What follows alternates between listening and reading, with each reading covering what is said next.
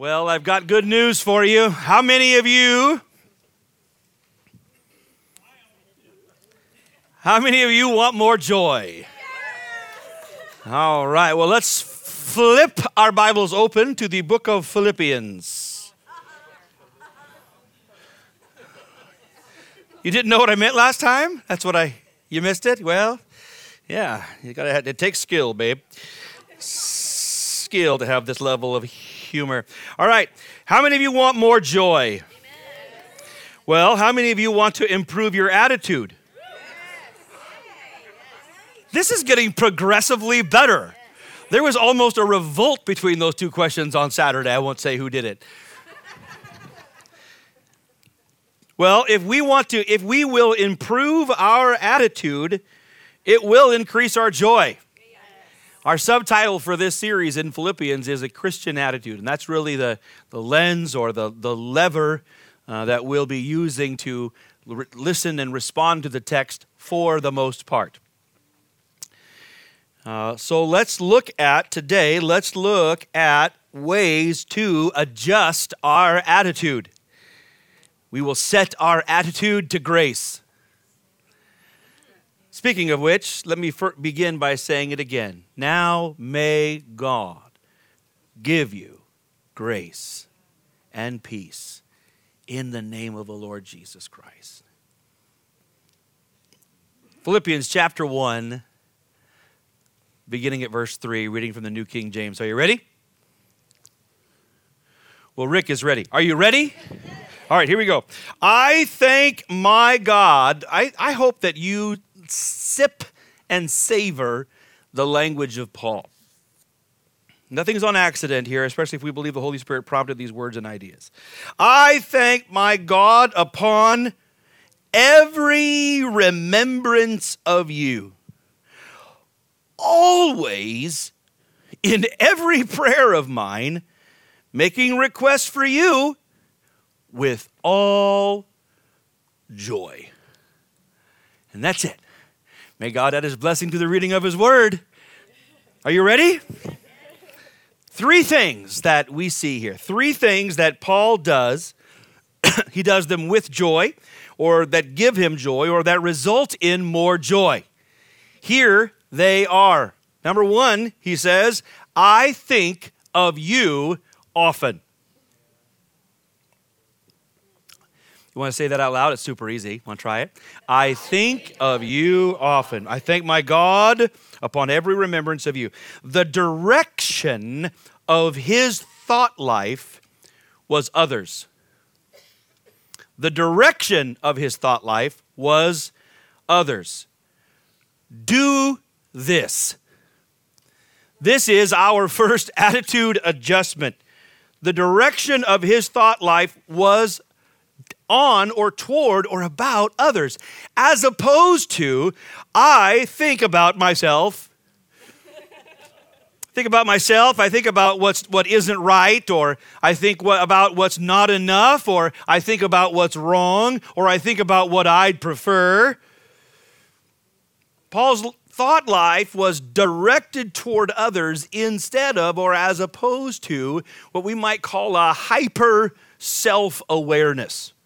Now, we need some degree of self-awareness if we're going to function in life, if we're going to have any kind of emotional IQ, if we're going to have any kind of couth, if other people are going to be able to tolerate us whatsoever. We need some degree of self-awareness.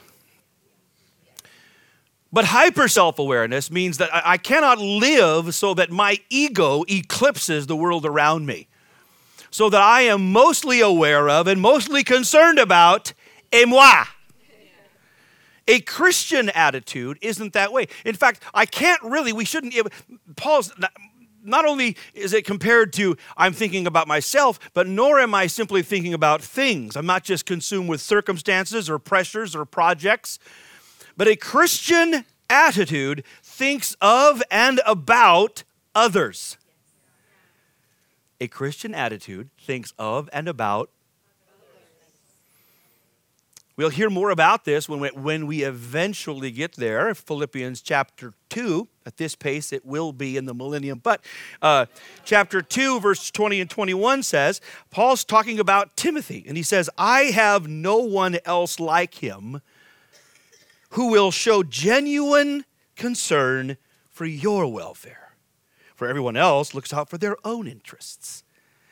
See, he's identifying Timothy. He's associating him with himself, but he's proud of, he's commending, he's exemplifying the fact that Timothy has a Christian attitude. He invests his energy, his affection energy, his mental energy in others as opposed to himself.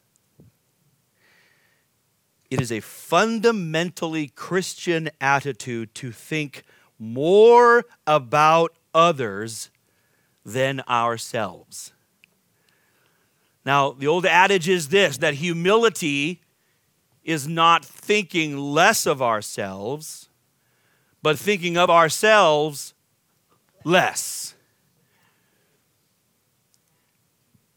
The irony is that for too many people, in pursuit of happiness, people focus on themselves. And then they keep finding that real joy remains elusive.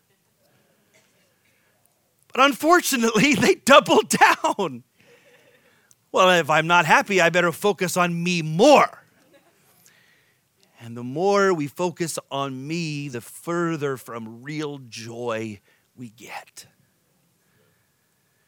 The truth is that joy is only found beyond the boundaries of our self-interests. Matthew 16:25, Jesus said, for whoever desires to save his life will lose it. But whoever loses his life for my sake will find it. I think of you often.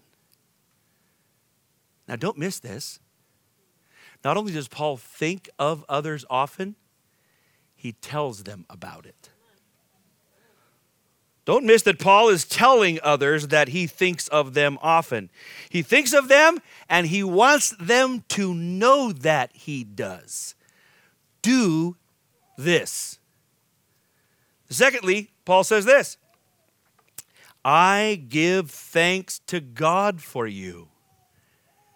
I give thanks to God for you. You want to say it out loud? I give thanks to God for you.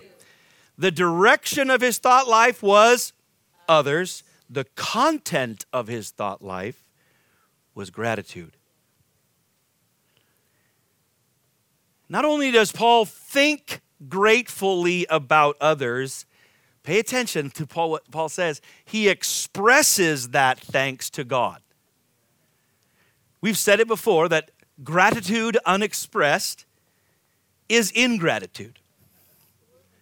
Gratitude unexpressed is probably entitlement. Gratitude unexpressed is just a bad attitude. Paul, not only does he think gratefully, but he takes time to express that thanks to God. Do this. This is another attitude adjustment. As you think about others, think gratefully about them and give thanks to God for them. Now you compare that to, and I don't like to use a lot of we statements, like it's not, with first person plural it's not healthy, it's not academic, and usually it's wrong, but in this case it may fit. So if I say this, as opposed to that, or in comparison to that, how often do we allow other sentiments to accompany our thoughts about others?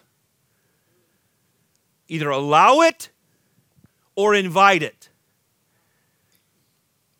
In other words, I see my friend Zoe, and I'm thinking about Zoe, and if I'm following Paul's example, what I want to do is when I think about Zoe, I want to intentionally decide to be thankful for him and to tell God that I'm thankful for him. As compared to other things that we do. Back in the day, a few days ago, I was teaching a class called Help, I have a teenager. And I didn't even have one, but I had come out of retirement to be a youth pastor for about the 5th time. And so I was being a youth pastor, and so it was a workshop for parents called Help, I Have a Teenager. And one of the class topics was modify your metaphor. The idea is that too often when we think of someone, we consciously or unconsciously attach some kind of a sentiment or a metaphor to them. And that sentiment, that metaphor affects our attitude and our interaction with them. So if we were going to just play the game and, just take a swing at things that are, what is that called what's that called when something happens all the time? Anyway, but if it's like if we said, okay, let's have a teenager, let's say their room's messy. That's a common thing, right? And so if I think of my teenager and I think of their room, and if I'm not careful, then the sentiment or the metaphor that I might have is, well, they are a, okay, Slav, I was going for pig, but fine. Okay? If I think that, if that's my sentiment, if that's my metaphor, how's that going to affect my interaction with them? Right? It's going to influence it or even determine it. But so we modify the metaphor and I think of them as something else, I attach a different sentiment to my thoughts of them, it will change my interaction with them. And if we're following Paul's example, the best Christian attitude, the first and greatest sentiment to attach to a person is gratitude. Be thankful for them in the presence of God. And it will affect how you think, and what you say next. Now here's where the objections might come in. I know what you're thinking, some of you. And it's not divination, it's just common sense. You might be thinking, well, the Philippians were people they were easy to be grateful for. So, who wouldn't be thankful for people who are easy to be grateful for? Well, that may be true. The Philippians were easy to be grateful for. They were good to Paul. They were friends of his. They were supportive of him and all that kind of thing. They were easy to be thankful for. But if that's true, then it should be true of you. You should be people who are easy to be grateful for. Are you relating to others in a way that when you come to their minds, they would be grateful for you? Are you giving anyone a reason to be grateful for you when they think of you? Yeah. I was waiting. Yeah. I was going to say, you're amening so loud, it's hard to finish preaching. Quiet down, you're too enthusiastic. So it's true, and it's a good point, but we can't really blame the Philippians for this. Because it turns out it's more about Paul's attitude than the Philippians' character. Because this is about who Paul is and not who they are. How do we know that? Well, because when we go to the book of Ephesians, Paul says, hey, by the way, I think of you often, and I thank God for you all the time. Oh, well, then maybe that's just them. Well, turns out he says the same thing to the Colossians. I think of you, and I thank God for you all the time. He says the same thing to the church at Corinthians.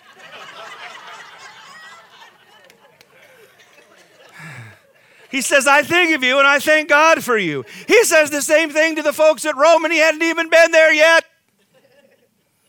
Says the same thing to the church at Thessalonica. He says the same thing to Timothy. He says the same thing to Philemon.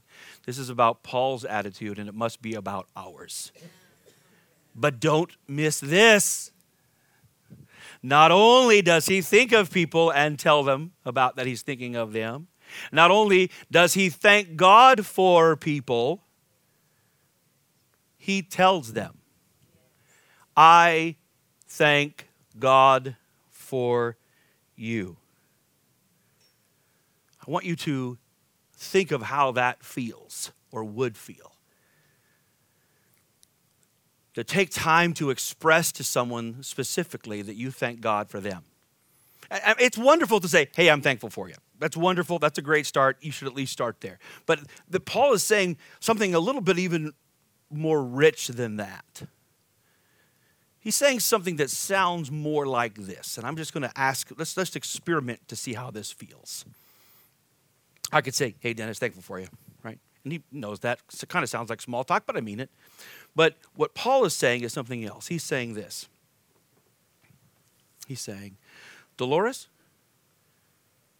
I want you to know that I know that you are a grace from God in my life. And I thank God for it. That's different. That's different. This is what Paul does. You're a grace from God in my life, and I tell him that, and I want you to know. Our gratitude is still Godward, but we're sharing it with those who benefit knowing about it. You know what I'm loving right now is I can, because of where I am and where you are, I can see some of you begin to take the opportunity to tell the person next to you how you feel. You should give it a shot. You should give it a shot with your teenagers speaking to them. You might even give it a whirl with a spouse. Do this. Think of and be grateful for others. Express thanks to God for them, and let them know about it. Thirdly, Paul says this, I am praying for you. When Paul thinks of and gives thanks for others, he prays for them. The direction of his thought life with others, the content of his thought life is gratitude, and the activity of his thoughts are prayer. His thinking of others and thanking God for them is cause for his prayers for them. It is too easy, it's too low-lying fruit to say, yeah, that is a lot different than what comes out of our mouth too often when we're thinking about people. You know people like that, but not you. He thinks of them, he thanks God for them, and then prays for them. This is intercession. Intercession is having an awareness of the presence of God and considering others and then speaking accordingly. Some folks might want to make too much or make too much complication out of intercession, like it's a multisyllabic spiritual exercise for the elite. No, I am aware of the presence of God. I am gratefully considering another person, and then I'm going to speak accordingly. I'm going to give thanks for them. I'm going to speak grace over their life. I'm going to begin to feel the heart of God toward them. I want to pray for their best and pray for their needs. Pray for their future, their concerns. I want to pray God's will for them. And then I'm going to tell them. Don't miss it. He thinks of people and lets them know he's thinking of them. He is grateful for them and lets them know he's grateful for them. And he's praying for them and he lets them know, I'm praying for you. Do this. Think of, be thankful for, and pray for others. And then Paul says this, all of this gives me great joy. All of this gives me joy. Paul does all of it with joy. It's a source of joy for him. Joy does not happen to me. Joy comes out of me. Joy is not a consequence of my circumstance. It is a result of my attitude. We have said that joy is confidence in the goodness of God. It's true. I think we can even fine-tune that to say that joy is confidence in the grace of God. And as Paul thinks of others and he gives thanks for them and he speaks to God concerning them, I believe it draws him into a fresh and confident awareness of the grace of God. And this is cause for joy. I think that one of the causes for unjoy, maybe I need better language, but I think you get it.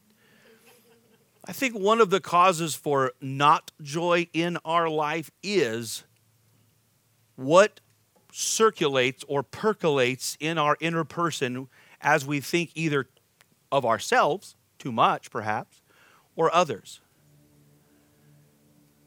If we allow negative sentiment about others to brew in us, anything from complaining or competition to just apathy can sabotage our joy. But if, when we think of others, we give thanks to them, thanks to God for them, and pray for them, it'll introduce a fresh joy into our own lives.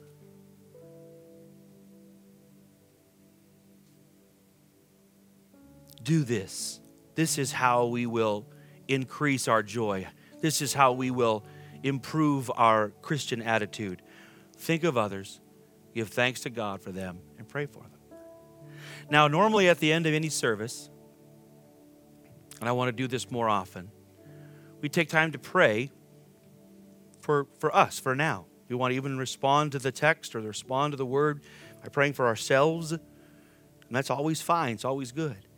And at the end of almost every service, I'd love the opportunity to pray with anyone who would like prayer. At the end of any service, at the end of every service, any service, if you just want to come to the front here, there's plenty of room. And if you just extend your hands out like this, that just says, hey, I'm here to receive prayer. And we won't pray. We're not going to talk about the Super Bowl or politics. I'm just going to pray that God would give you grace. I'm going to pray for the ministry of the Spirit in your life. But today, and perhaps a few more times in this text, today we're going to do something a little different. We're going to pray. We're going to close by you praying for someone else. I don't mean your neighbor. Let's try this. If you're willing and able, first of all, let's stand together. And let's just cultivate a fresh awareness of the presence of God. You can do that with thanksgiving. You can do that with praise. We praise your name, Lord. You are holy. You are good. You are gracious, Lord. You are loving and kind. We thank you that you are present. You are faithful. Great are you, Lord, and greatly to be praised. Most worthy of praise. You're wonderful, Lord. Wonderful, Lord. Majestic, Lord. We give you thanks for your goodness. Thank you, Lord, for your presence. Thank you, Lord, for your presence. Thank you, Lord. Now, with an awareness of the presence of God, I'm going to ask you who is the first person that comes to your mind? Don't sort through it like a deck of cards. Don't say, no, not that one. No, not that one. Just the first person that comes to your mind. Right? Pause, and I want you to, above a murmur, give thanks for that person. Go ahead. Just give thanks for them. Thank God for them. Thank God for them. And now, pray for them. What the first thing that comes to your heart, what their needs are, what you feel is in the heart of God for them, just pray for them. Speak accordingly with an awareness of God and gratitude over their life.